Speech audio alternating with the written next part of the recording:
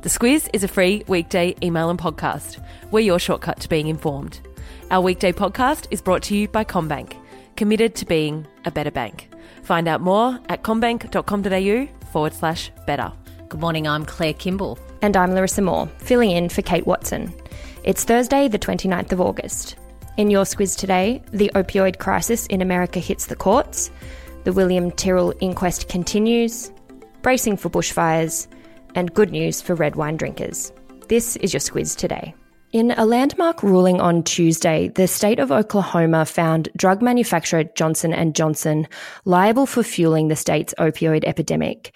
They were ordered to pay the state 850 million Australian dollars for misrepresenting the dangers of drugs like oxycodone and fentanyl. While Johnson & Johnson is expected to appeal the decision, another pharmacy company, Purdue Pharma, who manufacture OxyContin, have waved the white flag, so to say. Yes, and in big news yesterday, it seems that they're negotiating a multi-billion-dollar settlement with a lot of US local and state governments over its part in the prescription opioid crisis. Remember, we're not talking about some sort of illegal black market here. We're talking about the kind of drugs that patients are getting prescribed to them by their doctors. And when you start to unpick this a little bit, what is told is a story of these drug companies pushing very heavily onto doctors, but also remember in the US you can advertise drugs, suggesting to patients that these sorts of painkillers are appropriate for them to take. US government figures have the opioid crisis killing more than 120 people a day. In Australia, recent figures show that accidental drug overdoses have tripled in the last 12 years, with opioids being responsible for more than half of those. The UK's new PM, Boris Johnson, has asked the Queen to suspend Parliament ahead of the Brexit deadline.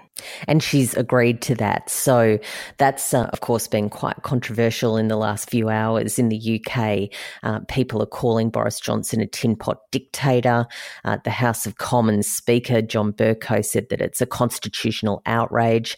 Of course, what Johnson's critics are saying is that he's very cynically moving to limit the amount of time that MPs have while Parliament is sitting to block a no-deal exit from the European Union. They'll only have 2.5 weeks for that debate to happen before that October 31 deadline. And a few days coming up next week and potentially the week after. But yes, certainly there was more time in between that, and that's what they're arguing about. We're into the fourth and final week of the inquest into the disappearance of toddler William Tyrrell.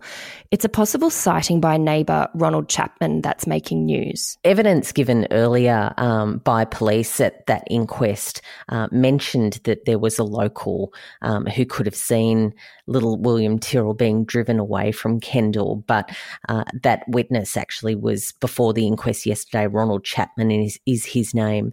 He didn't go forward to police to tell them exactly what he'd seen because he'd heard through the media just after William's disappearance that police would be door-knocking residents, and they never turned up. So that disappearance, of course, happened in 2014, and Ronald Chapman wasn't interviewed by police until 2017. So that no doubt will be a focus of some inquiry after this inquest. We've previously spoken on the podcast about the inquiry into Crown Resorts over allegations of money laundering and favourable visa treatment for Chinese high rollers.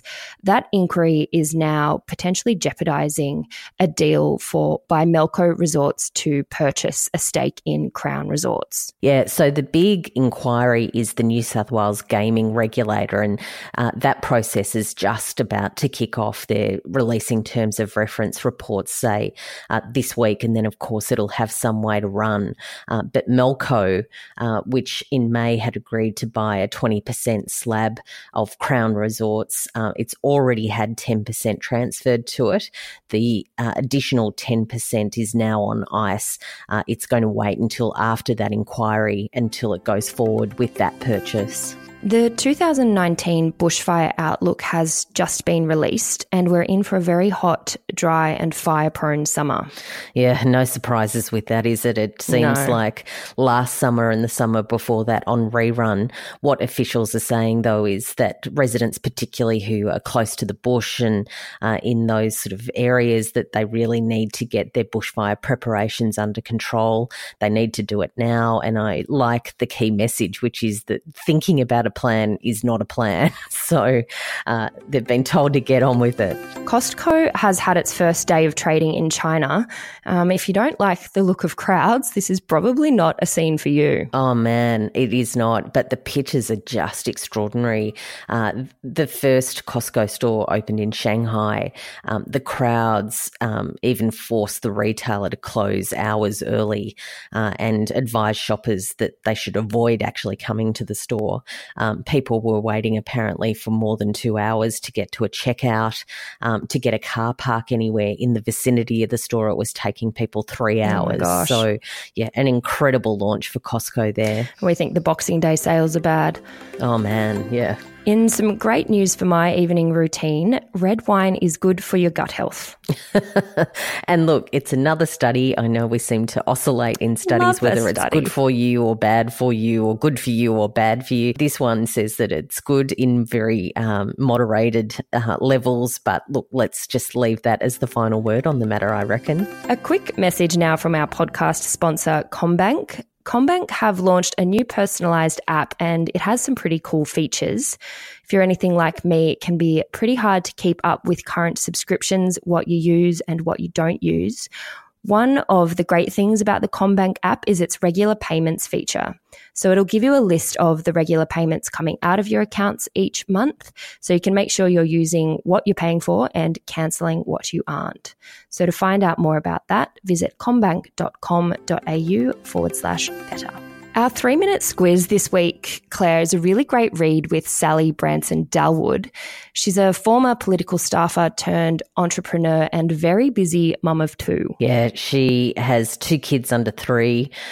She's on the radio quite a bit in Melbourne and, of course, with launching a new business and she's very involved with her husband's online cake business. I'm just exhausted thinking about it. So it's a really great read about how she gets things done.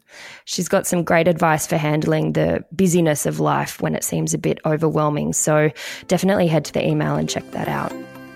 What's the subject line today, Claire?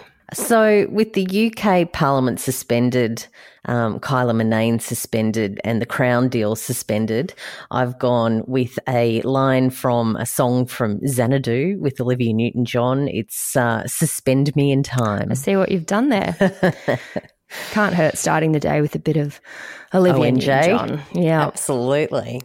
As we've mentioned, the first episode of Squiz Shortcuts is out. Our new podcast is designed to give you the context and backstory to events, people of note or big news stories.